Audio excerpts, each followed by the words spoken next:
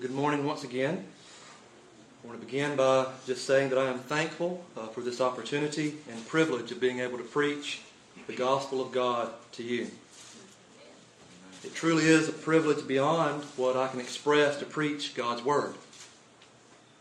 But dear brothers and sisters, the same thing can be said for you this morning. It is a privilege beyond what words can express to hear God's Word. And it's not so much your privilege to hear from me this morning, but it is your privilege to hear from God, which, Lord willing, is exactly what will occur today. Spurgeon once said, "Mourners do not fall asleep while the will is being read, if they expect to be beneficiaries of it." He said, "Self-interest quickens attention."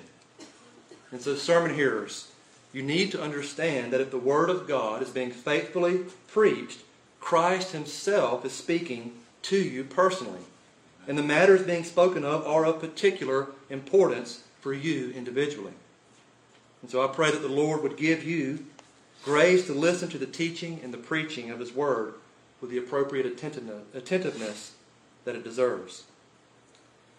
2 Timothy 3:15 through 17 says that the Scriptures are able to make a man wise unto salvation, and they are able to equip a man for every good work.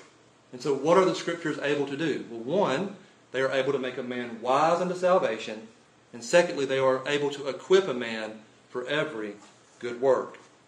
In other words, it is the Scripture that we need both to continuously point us back to the gospel message of what God has done in His Son to save sinners, and to instruct us on how to live a life that is pleasing in the sight of God. And so, brothers and sisters, I hope you feel the weight of what we are about to engage in. The preaching of God's Word occupies a central place in the worship of God. Now you see that in the way that we, and along with every biblical church throughout the ages, have structured and formatted our worship services. Biblical churches elevate preaching to the place of highest prominence in the worship of God. Now, why is this so?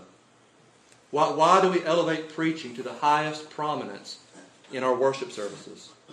Well, the reason we do so is because the Word of God is the very self-revelation of God.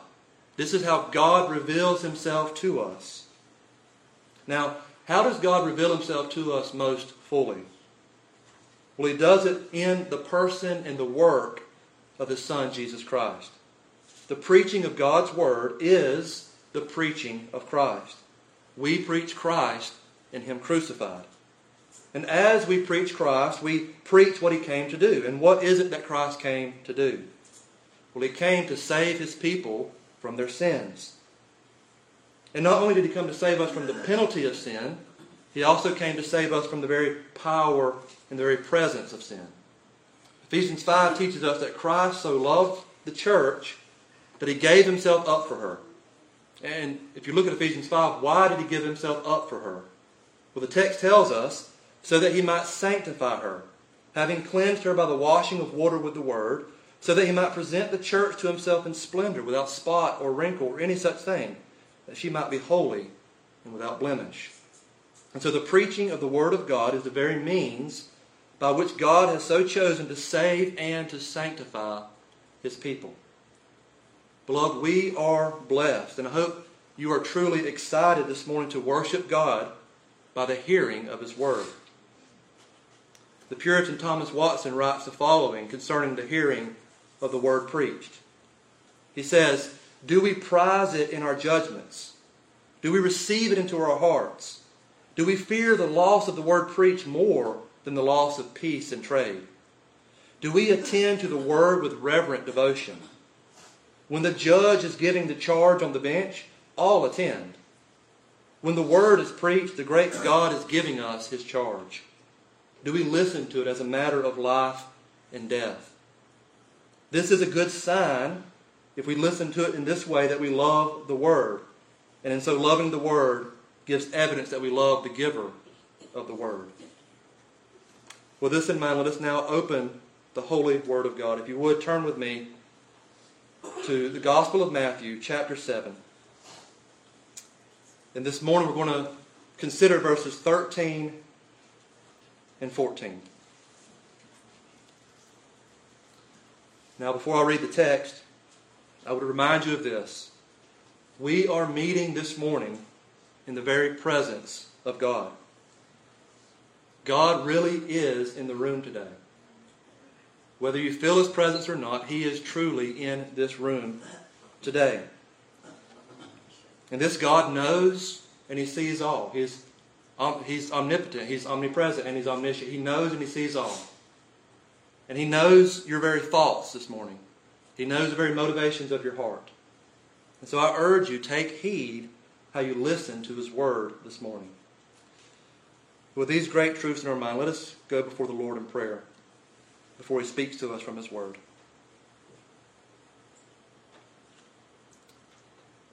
Holy Father, we come before your throne this morning, realizing that we come before a holy God, a God that does not and will not tolerate sin. Lord, your Word tells us that when the gospel is preached, that it is a fragrance of death to those who refuse to obey your gospel. But to those who in humility repent and believe, it is a fragrance of life to life. And as the Apostle Paul says, Lord, who is sufficient for these things? I realize I cannot preach your gospel rightly apart from your grace. And your people here cannot hear rightly apart from the Holy Spirit opening their hearts and their minds to receive the word in faith.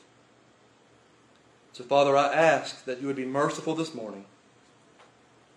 And we know, although you are a God who is holy and does not tolerate sin, you are also a God who is full of grace. So we pray that your amazing grace would be evident this morning. Would your word accomplish its mission? Would you save sinners this morning and sanctify those who have already been saved? And all of this to the glory of your dear Son. And Father, may when we look back on this day, when we lay our heads down to sleep this evening, may we be able to say, truly, God was in our presence today. He was truly in His house.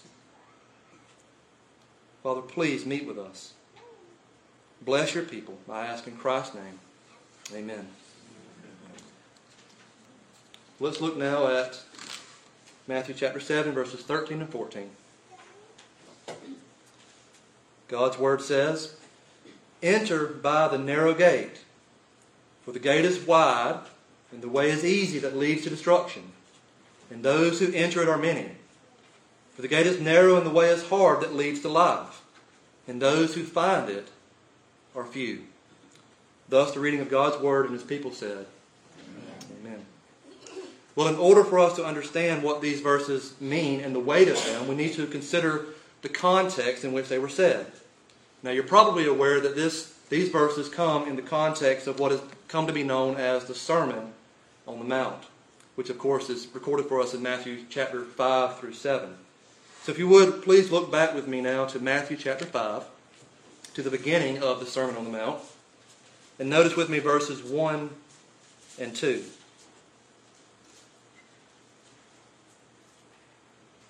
It says, "Seeing the crowds, he went up on the mountain, and when he sat down, his disciples came to him. And he opened his mouth and taught them, saying." And so the way that Matthew describes the setting for this sermon that Jesus will preach, I believe is setting the stage for one of the most important moments in all of human history. You see, a long, long time ago, there was a man named Moses who went up on a mountain and he received the law of God. And then he brought that law down to the people of God on 2 tablets of stone. And this law was truly the revealed will of God for His people. But yet this God was still distant in many ways. If you recall, that mountain was covered in smoke, and anyone, except for Moses, man or beast, who touched that mountain would die. And so the Word of God was delivered to the people through a mediator. But there was a barrier between the people and God. But what we have here in Matthew is that God Himself has went up on the mountain. God has come in the flesh and is dwelling with men, and God is going to open His mouth and give us His law. And so there is a difference between Moses being a mediator, lowercase m, and Jesus being the mediator, capital M. Although Jesus is our mediator, it's still God himself that is speaking to us in this sermon. And so Matthew is introducing to us one of the most important events in all of history. And the teaching that will flow out of the mouth of Jesus is the most important teaching in all of history, because the content of this teaching will reveal to us what it means to be a Christian. Now, many of you are probably somewhat familiar with the Sermon on the Mount. It contains some of the most memorable and impactful passages in all of Scripture. The teaching of Jesus in this sermon truly is beautiful. Really, this is truly beautiful teaching. But this teaching is also dangerous. And it is dangerous because the way that Jesus preaches in this sermon, you can't just merely embrace what he's saying with the intellect. You see, his teaching grabs the entirety of your life, and it leaves you no wiggle room anywhere for you to live your life on your own terms. The Sermon on the Mount backs you into a corner and makes you realize that the only hope of being right with God is not in a righteousness that comes through your works, but rather it is in the mercy of God in the gospel. And that the only acceptable course of action for any person is repentance, faith, and obedience to Christ. That's the beauty of Jesus' teaching. It backs you into a corner where you have no other option. You can either reject Christ or turn to Christ in repentance. That is the only option. And that is the way that Jesus teaches. So we see here again in verse 2.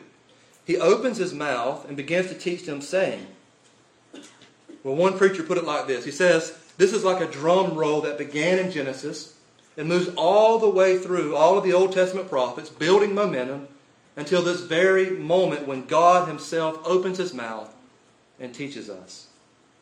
And what does he teach us in this sermon? Well, as you read through the Sermon on the Mount, you quickly realize that this teaching is about much more than just some rules for us to follow in order to live moral lives. No, this teaching reveals that what is necessary is a very revolution in our being. It is talking about the need for an ontological change. And I know that's a big fancy word, but what that means is this: that when the gospel of Christ embraces a man, it changes him at the very core of his being. That's what is needed. That's what this sermon points out, that is your need. You cannot keep these laws that Jesus lays out. You need to be changed at the very core of your being. And so this is not a dressing up on the outside kind of change, but it is literally changing who the person is. It is, as the Bible puts it, being born again or being made into a new creation in Christ Jesus. And so you see, the Sermon on the Mount is not a how-to sermon on how a person can become a Christian, but rather it is a description of who a Christian is and what the Christian life is all about. And if you understand anything about the nature of man and our depravity, you understand that none of what Jesus commands is possible outside of a miraculous change brought about by the very grace of God. And because salvation is primarily about God demonstrating his love and power, you can be assured that if God has saved a man, he will change that man at the very core of his being. A saved life is a changed life. There is no such thing as a saved life that is also not a changed life. If your life has not been changed, you are therefore not saved. And because God is faithful, he will bring to completion the good work he has started. Which means not only will he change a man at conversion, but he will also set that man's life on a course whereby that man will continually be changed and conformed more and more into the image of Christ. So not only does God change a man at conversion, he continues to change that man throughout the rest of his life, all the way to the point he is perfectly conformed into the image of Christ when he is glorified. To illustrate this, think of the Beatitudes. Of course, that begins in verse 3 and runs down through verse 11 of chapter 5. And let's just look at a few of them. Blessed are the poor in spirit, for theirs is the kingdom of heaven. 5. Blessed are the meek, for they shall inherit the earth. 6. Blessed are those who hunger and thirst for righteousness, for they shall be satisfied. Blessed are the merciful, for they shall receive mercy. Blessed are the pure in heart, for they shall see God. Blessed are the peacemakers, for they shall be called sons of God. So what we have here is not a checklist. If you do this, this, this, and this, that's what you have to do to enter into being a Christian. It's not saying if you do all these things, that's how you become a Christian. It's saying that this is what a Christian is. This is who a Christian is. Okay? But that also means this. If these things are not true of you, then you may not be a Christian. See that? This is a description of who a Christian is. And so when we read the Beatitudes, we begin to realize that most of us would read these Beatitudes and say, I don't measure up too well to this. See that? What does that cause you to do? Again, that's what Jesus is doing. It backs you into that corner.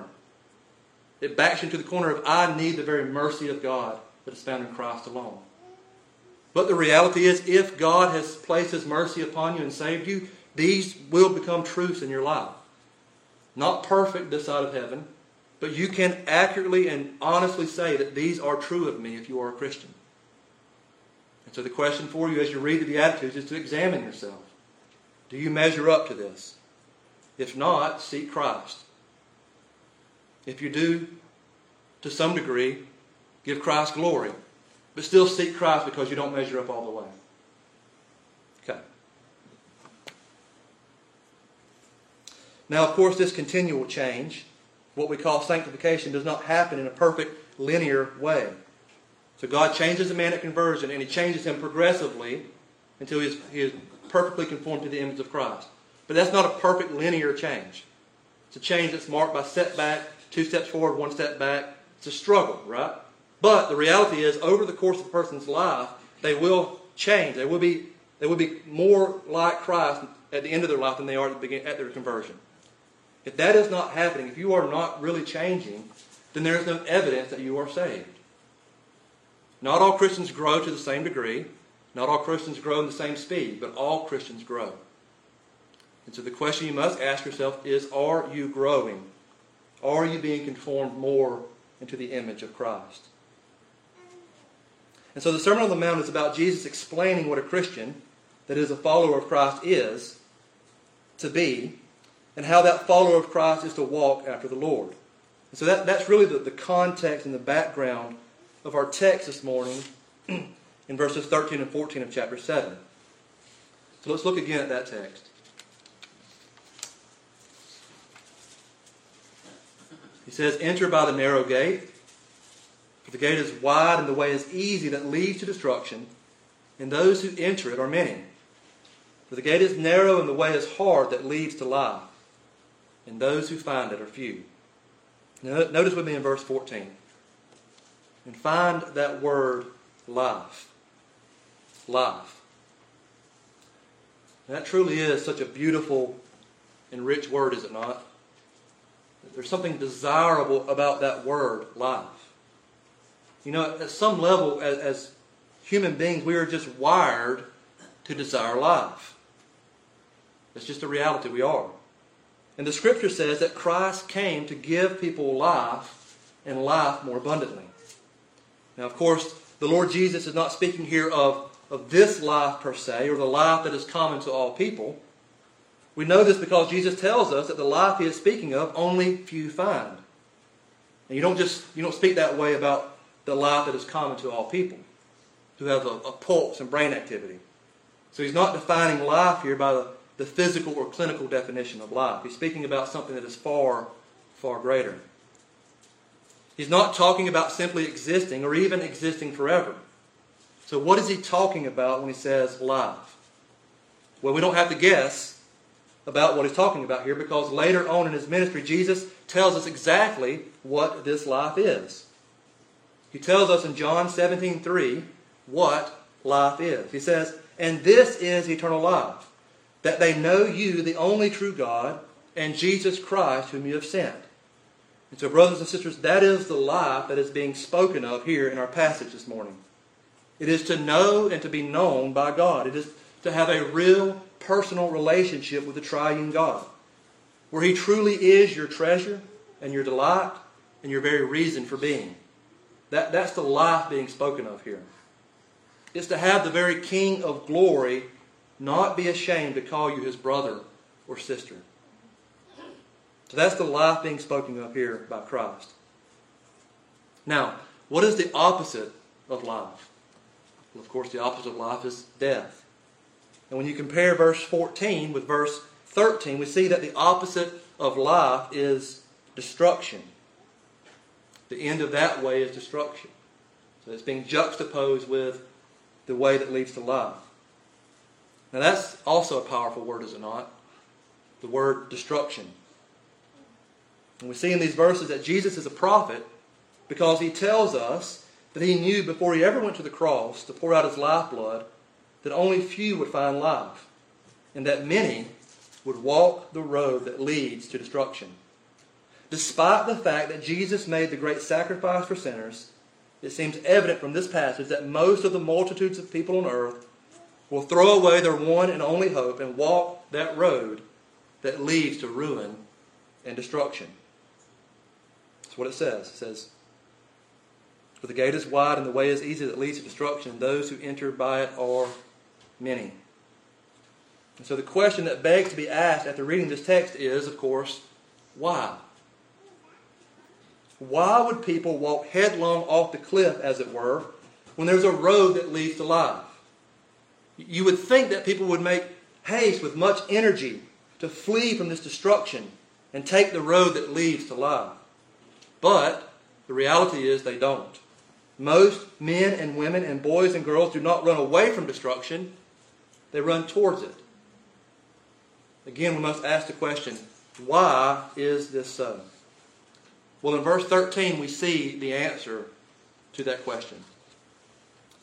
The ESV translates it and reads this way: "The way is easy that leads to destruction." Now, the King James Version renders this verse a little bit different. It says that broad is the way that leads to destruction. So we have one version saying that, using the word broad to describe the way, and another version using the word easy. So let's take a minute to do a little bit of Bible study or word study. In Isaiah 30, verse 23, you don't have to turn there, but we see this same Greek word that is translated broad or easy. We see that same word there, and let's see how that word is translated. So that verse reads, Isaiah 30:23, "And he will give rain for the seed with which you sow the ground, the bread, the produce of the ground, which will be rich and plenteous." Now, did you hear the word broad or easy in that verse?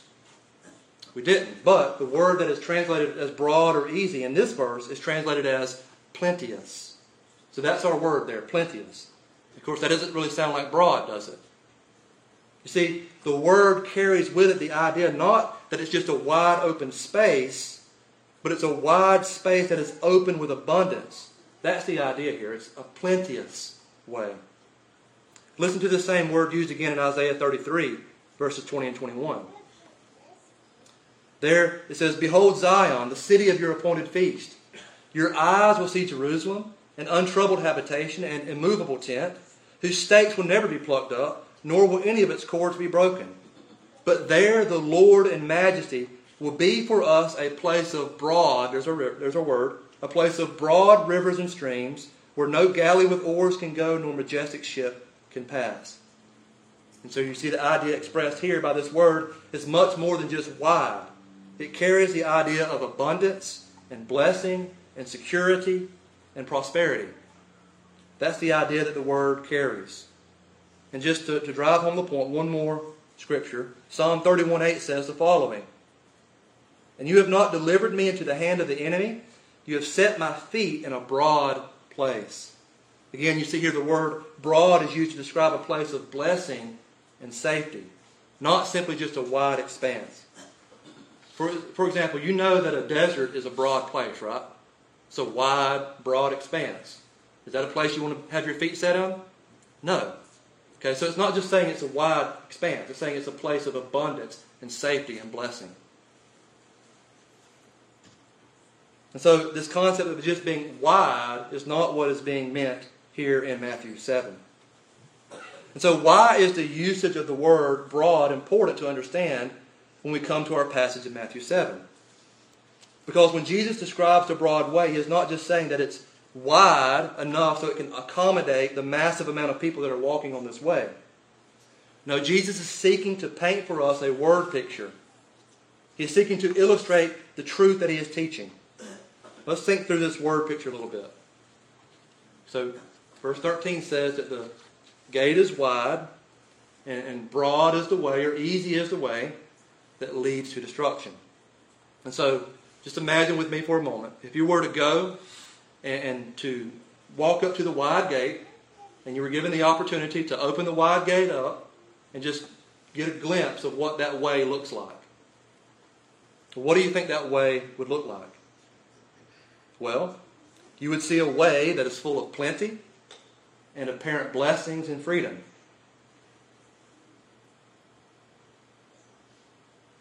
Now, our first thought might be, because this is a way that leads to destruction, we might think, well, if we was to look through this gate, what would we see? We would see just the worst possible sinners you can think of. You would just see massive chaos and just the worst type of sinners, wicked people, atheists of the worst sort, pagans of the worst sort.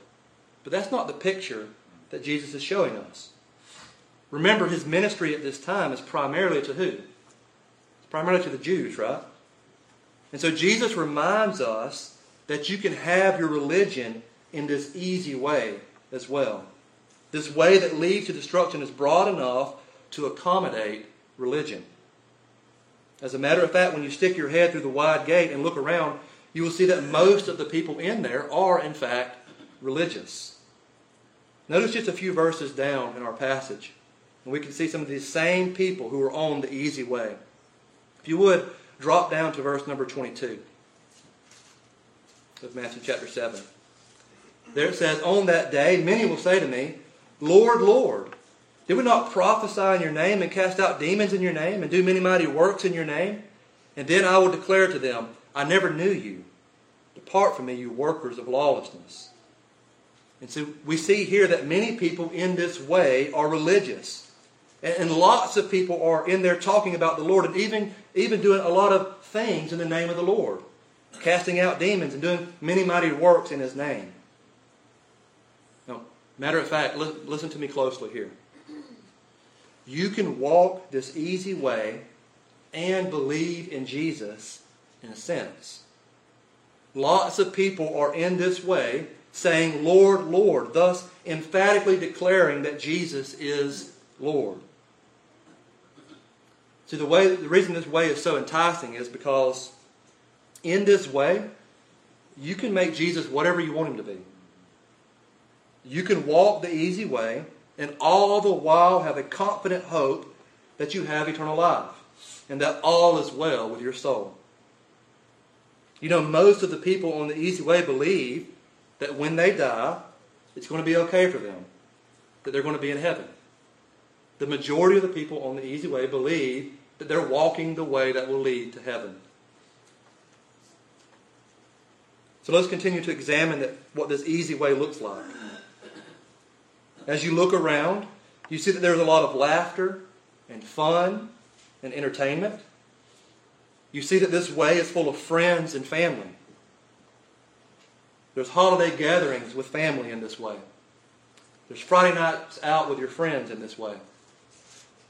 There's many pleasures to be had on this easy way. If you notice, I've not mentioned any sins yet. I'm talking about good things, easy things, things that are delightful and enjoyable. In fact, you can pursue happiness in this way. And you can do so however you want to. You can go to the left or you can go to the right. You can be legalistic if you want to. Or if you prefer, you can be antinomian. You can go with the flow on this way. You can justify yourself on this easy way. In fact, you can believe that you're saved by grace and therefore it doesn't matter how you live. You see, there's so much freedom in this easy way. On the easy way, you can fill your life with whatever you want. It can be filled with pursuing hobbies. It can be filled with trying to be successful in your career. Or you can just be a couch potato and live for whatever the next sitcom is. You can do that because it is an easy way. You can go to work, make your money, come home, tend to your garden, And then on Sunday afternoons take long naps on this easy way. You can be a really nice person on the easy way. In fact, if you're really nice, it will make the way all the more easier for you. Hopefully I've made the point clear. This is a very enticing and inviting way to live. It's easy. And billions of people are currently on this way, and they see no reason to get off of it. It's an easy way. Now, what is the problem with this easy way? Because there is a problem with this way. You can live your life doing whatever your heart desires. You can chase your dreams. But eventually, what happens? You die. You see, the broad and the easy way is just that. It is a way. It's a way that leads somewhere, and where it leads is anything but easy and broad. It leads to a place where there's not many choices available. It's only broad in the way. The end, however, is very narrow. The end of this way, it tells us in verse 13, is destruction. And again, what a horrible word. Sometimes we can read over words and not think about the weight of them. So in order for us to rightly think on this word, we need to have the experience that Job had in the last several chapters, where God takes it upon himself to reveal himself to Job. And as you read those last chapters in Job, you see that God just seems to get bigger and more powerful and more wise and more holy. And as he reveals himself more and more, Job realizes that this God is not a God to be trifled with. He's not a God to be messed with. He is not a God that we should raise up our fist at in disobedience. And He is not a God that we should ignore. You see, we truly are very small and weak compared to God. I mean, it really defies our ability to explain it. The whole earth is a small thing to God. And we are but a speck. And to think that for those who walk the easy way, their end will be this, that the omnipotent God will set Himself to destroy them. You understand the weight of that? We who are so small and weak, if you walk the easy way, the end of your way will be the very omnipotent God setting Himself fully to destroy you. And so you don't get to live your life in rejection and indifference to God and get away scot-free. No, this God, if you live that way, this God will hurt you. And I know that's harsh language, but the reality is it's true. Destruction will hurt you for eternity if you walk the easy way. We've mentioned this before, but who is it that rules hell? It's God. It's not Satan. You remember, it is Satan who will be thrown into hell. And it's God. God will be the one doing the throwing. And this same fate awaits all those who live and walk according to their own terms, who walk down the easy way. Have you never read, and the smoke of their torment will rise forever in the presence of the Lamb? Whose torment? The torment of those who walk the easy way. Now that really is such a nightmare to think about. And it's not something that we like to think about. But Jesus spoke more about the realities of hell than anyone else. And we would do well to heed His warnings. He says very clearly here, if you walk the easy way, the end is destruction. And that destruction is a very omnipotent God destroying you for eternity. It's very clear about it. It's not complicated to understand. If you would, please turn with me now to Psalm 73. Psalm 73. And we'll see an example of this, of what Jesus is seeking to teach us here. We see here in this psalm that Asaph considered the end of the wicked. He considered the end of those who walked the easy way. So Psalm 73, beginning in verse 1.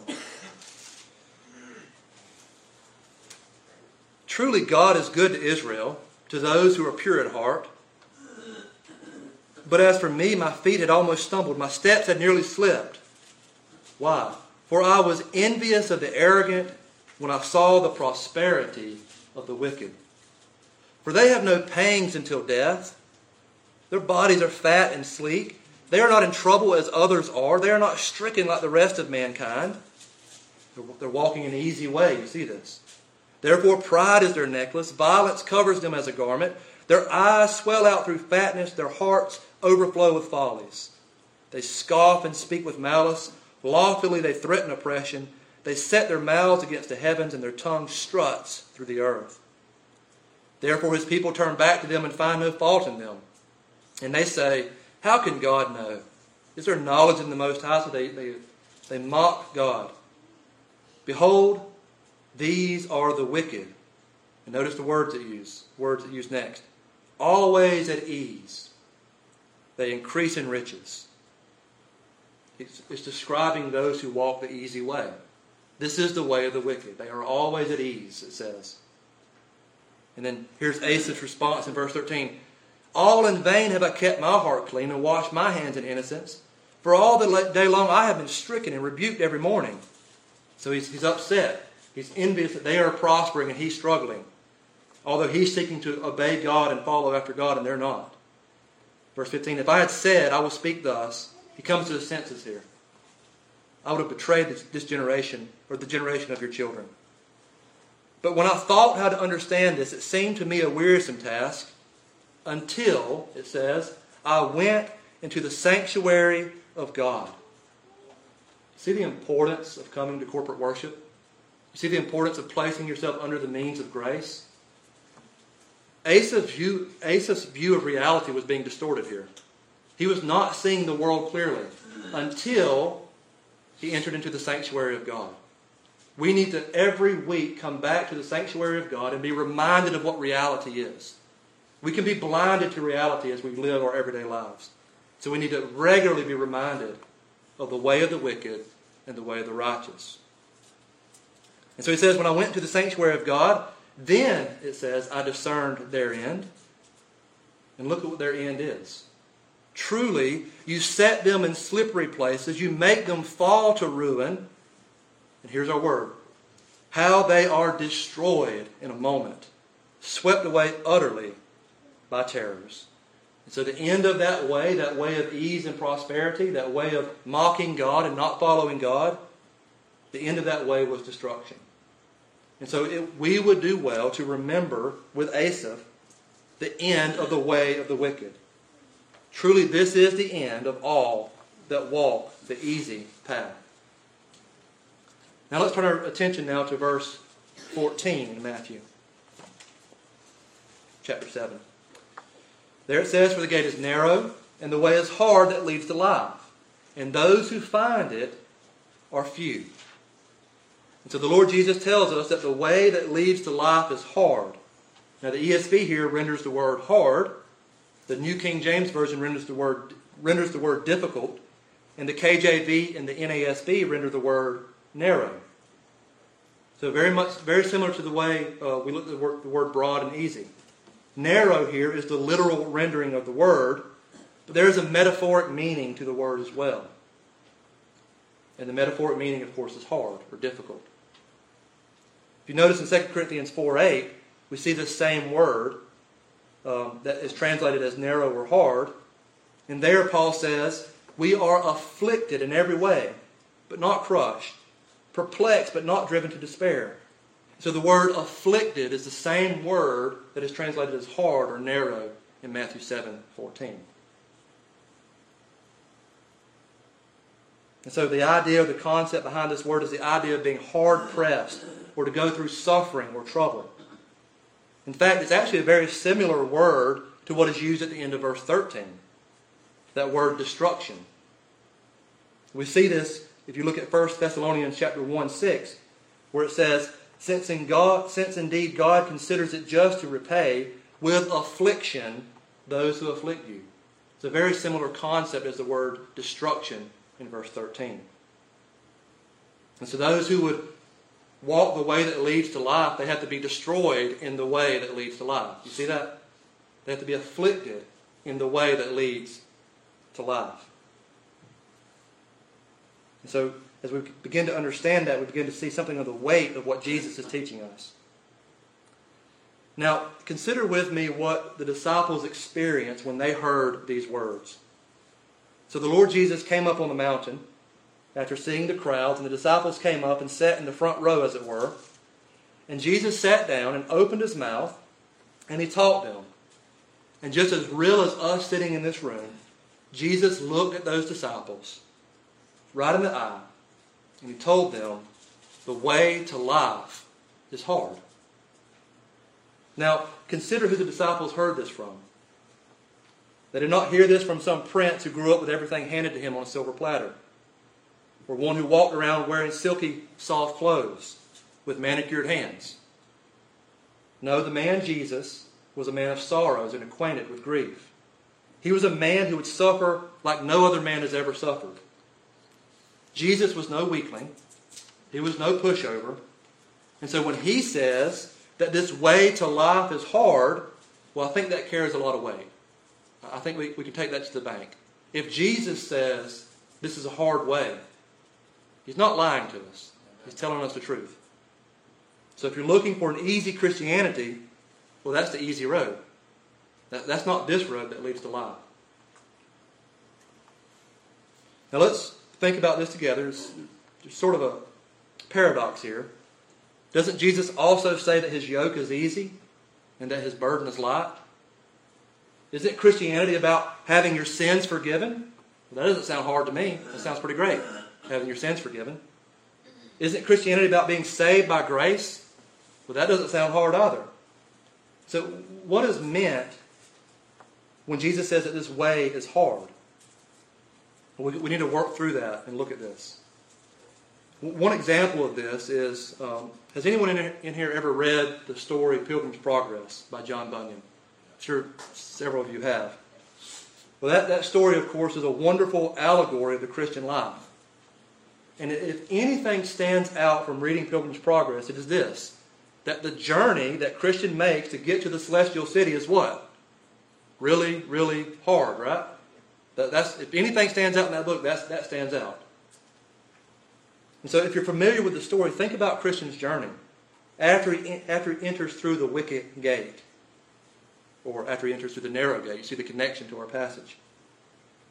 Of course, he has the hill of difficulty. Then he loses his scroll. He has to backtrack. Then there's the valley of humiliation. Then there's the valley of the shadow of death. Then there's Vanity Fair. Then there's Bypath Meta. Then there's Doubting Castle. And there's the giant despair. And finally there's a river to cross.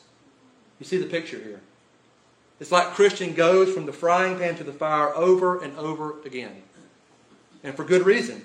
Because that is an accurate description of the Christian life. Now there's a scene in that book where Christian and Hopeful are together at the Delectable Mountains. And they're with the shepherds, and they make the following statement. So Christian and Hopeful cry out. They say, "We had need to cry to the strong for strength." And of course, the strong is referencing God. So they are saying we need to cry out for strength. We need strength. They're praying for strength. And the shepherds' reply to them is very instructive to us. The shepherds reply, "Aye, and you will need to use it when you have it too." So it's not just that we cry out for strength. We cry out for strength. Why? Because we need it. We need strength to be able to walk the Christian way. And so what is meant by this is that yes, the Lord will give you grace and strength to live the Christian life, but make no mistake, you will need to use all the strength He gives you if you're going to make it to the end.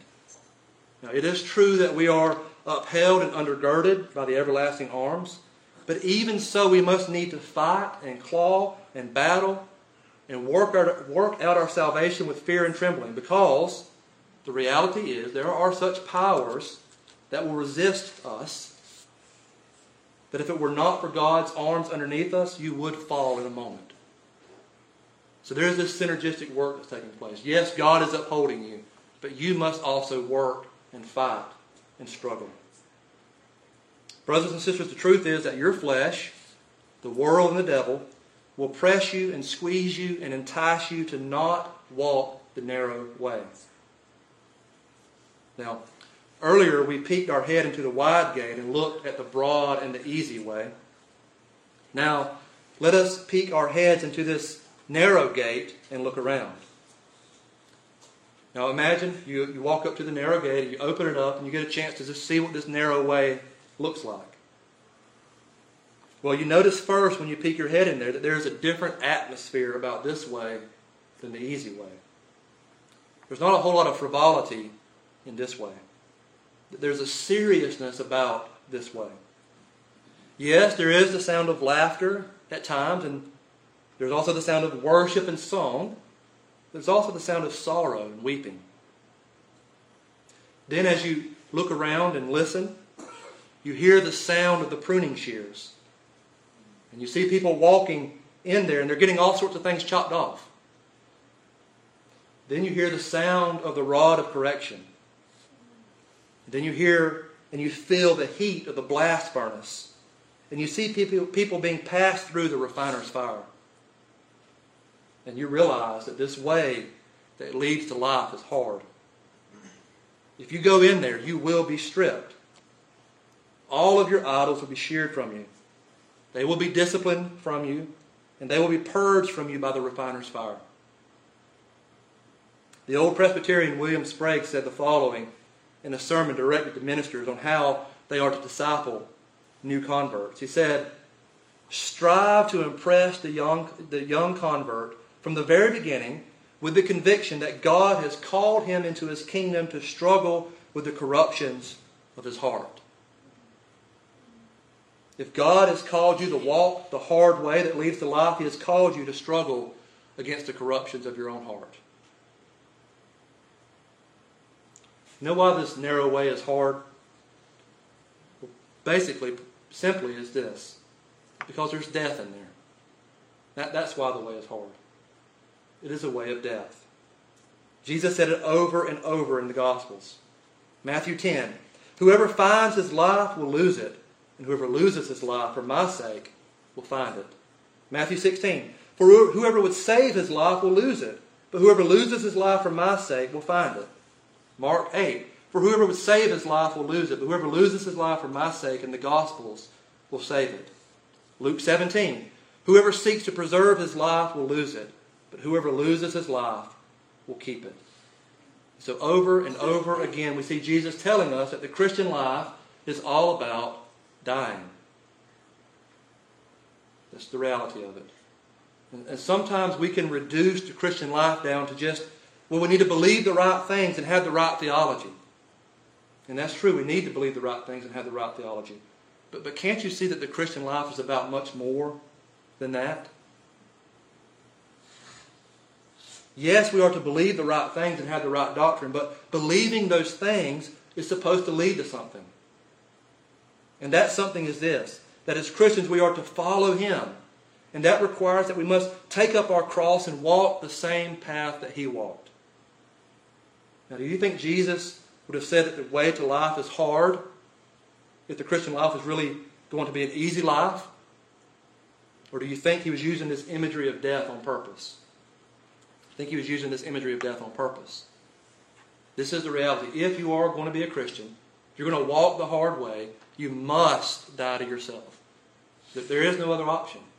That is the only way to life.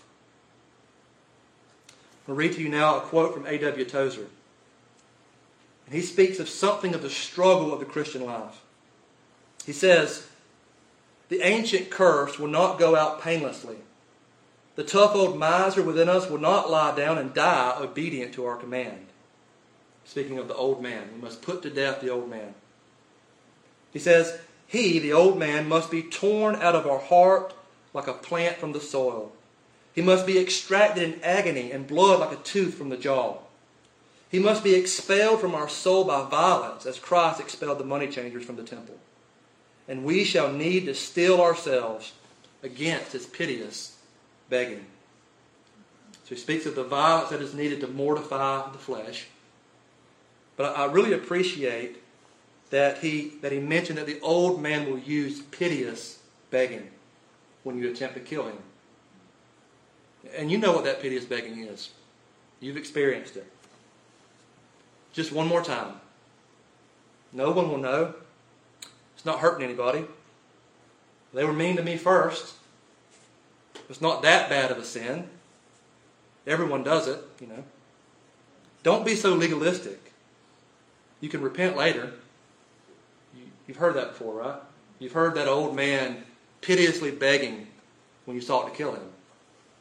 We need to steel ourselves against that. We need to be on guard against that piteous begging of the old man.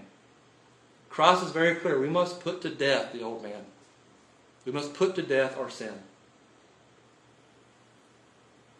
So we've talked much about the difficulties that lie in the narrow way. But there's also consolation in this way. We talked about the pruning shears and having things chopped off, right? Sounds bad. But who is the one that is doing the pruning? It's your loving Father who desires to see you produce fruit. That's the one that's pruning you. Who is the one who bears the rod of correction? It's the God of steadfast love who is producing righteousness in you. And who is the one who sets the temperature and the time needed in the refiner's fire? It is your loving Savior that does this, and as the hymn says, it is not intended to hurt you, but only to consume your dross. That is your impurities, your sin. So yes, it's a hard way, but the one putting us through that way is our loving Father. And He's doing it for our good. And there's joy in this. There's much joy in this. Although it's a hard way, it is truly a joyful, joyful way. So this is a hard way, but the reality is this is what repentance is all about, is it not? It's about coming before the Lord and saying, I'm wrong about everything. I surrender. My life is yours, and I trust you to lead me. That's what repentance is. And here's the truth of the matter. You will not enter the narrow gate and the hard way unless you really believe that Jesus is worth it and that He will bring you through and receive you on the other side. The warnings of Jesus for us to count the cost is not intended to make us enter the Christian life with drudgery. That's important. We've talked about the cost, the hardships, the difficulty of this narrow way. But we're not to enter into this narrow way with drudgery. That's not the right way to understand this.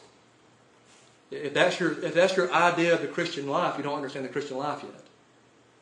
Remember, this same Jesus that gives us Matthew 7:14 also gave us the parable of the hidden treasure in Matthew 13.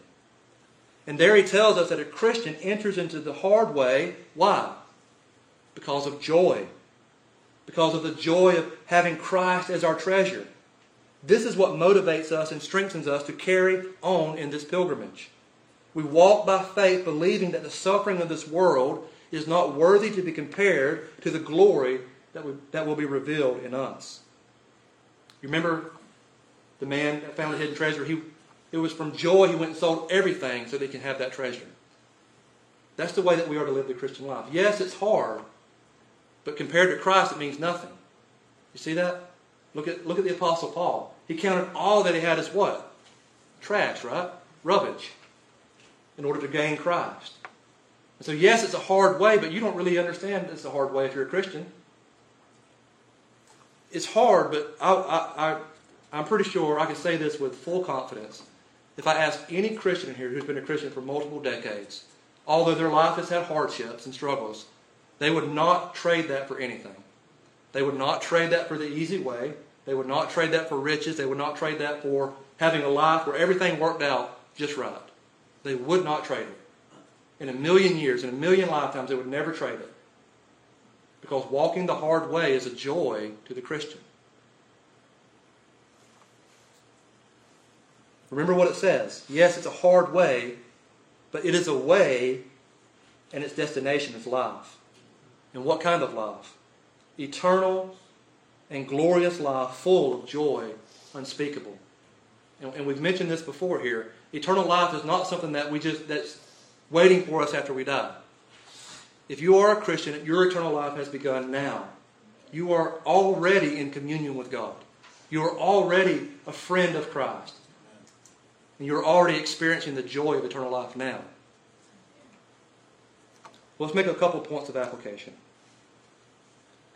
First, to anyone in here who may be walking on the easy way. Those of you who may be living indifferent to God. Those of you who only have Jesus as an add-on to your life. Those of you whose following of Jesus cost you nothing. Take heed to the words of Christ. And listen, the reality is you and I both know that making a profession of faith in the Bible Belt does not cost you anything. In fact, you actually stand to gain something if you make a profession of faith. In Southeast Georgia, if you make a profession of faith, people will congratulate you. They will say they're proud of you. They'll pat you on the back. It doesn't cost you anything to make a profession of faith. We have to understand that professing to believe in Jesus and following Jesus are not the same thing. If you're holding on to sin and are unwilling to part with it, if you are indifferent to the advance of the kingdom of God through missions and evangelism, if you are one who only every once in a while thinks about God, you are probably on the easy way. Remember that that way leads somewhere, and where it leads is destruction. But here's the good news. You do not have to remain there. In fact, Jesus invites and commands you to repent of your sins and place your faith in Him. That is, to enter by the narrow gate and then to follow Him. And if you do so, the Word of God promises that the end for you will be life and life eternal. Now, as we come to a close, I want to give a word of encouragement to those who have entered the narrow gate and are walking the hard way. Remember the promises of God. Live by faith, knowing that He is working all things together for your good. And that very soon you will be with Him in glory. And that none of your suffering in this life for the glory of Christ will ever be wasted. But you will be received into glory with those amazing words, "Well done, good and faithful servant. Enter into the rest prepared for you." Now, if you would, please turn with me to the book of Revelation. And I want you to listen to what will be the end result for those who conquer. And conquer here means those who have entered by the narrow gate, which is repentance and faith in Christ, and those who have walked the hard way faithfully to the end. Those who have run the race that Paul mentions. That's what's meant by those who have conquered. So turn with the Revelation. We'll begin in chapter 2 of Revelation. Notice verse number 7.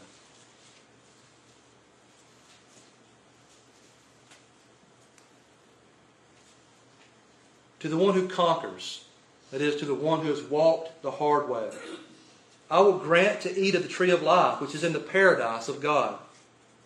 Revelation 2:11. The one who conquers will not be hurt by the second death. Revelation 2:17. To the one who conquers, that is, who has walked the hard way and entered the narrow gate, I will give some of the hidden manna, and I will give him a white stone with a new name written on the stone, so that no one knows except the one who receives it. Revelation 2, verses 26 through 28. The one who conquers and who keeps my works until the end, to him I will give authority over the nations, and he will rule them with a rod of iron, as when earthen pots are broken in pieces, even as I myself have received authority from my Father, and I will give him the morning star. Revelation 3, notice verse 5. The one who conquers will be clothed thus in white garments, and I will never blot out his name out of the book of life. I will confess his name before my Father and before his angels. Revelation 3:12. The one who conquers, the one who has walked this hard way, following Christ. I will make him a pillar in the temple of my God. Never shall he go out of it. And I will write on him the name of my God and the name of the city of my God, the New Jerusalem, which comes down from my God out of heaven, and my own new name. And then Revelation 3:21. The one who conquers, I will grant him to sit with me on my throne, as I also conquered and sat down with my Father on his throne. Now we understand here that we conquer through Christ. The reason that we can conquer is because Christ has already conquered. And if we are united to Christ by faith and are disciples of Him, we are walking the hard way after Him, we too will conquer. And all of these promises of Revelation are ours if we're walking the hard way. So may each and every one of us enter by the narrow gate, which is none other than Jesus Christ, walk the hard way by faith, conquer, and enter into glory. And all of this by the very grace of God. So brothers and sisters, we are walking a hard way. And this right here deserves a whole other sermon. But remember, we are walking this way together. We're not walking this way just by ourselves. Yes, I should as an individual strive to make it to the celestial city. But I am also required to help you on your way. And you are required to help me on my way. We have covenant obligations to help each other persevere to the end and enter into life. So let us walk together, and let us do so looking unto Jesus, the author and perfecter of our faith. Let's pray.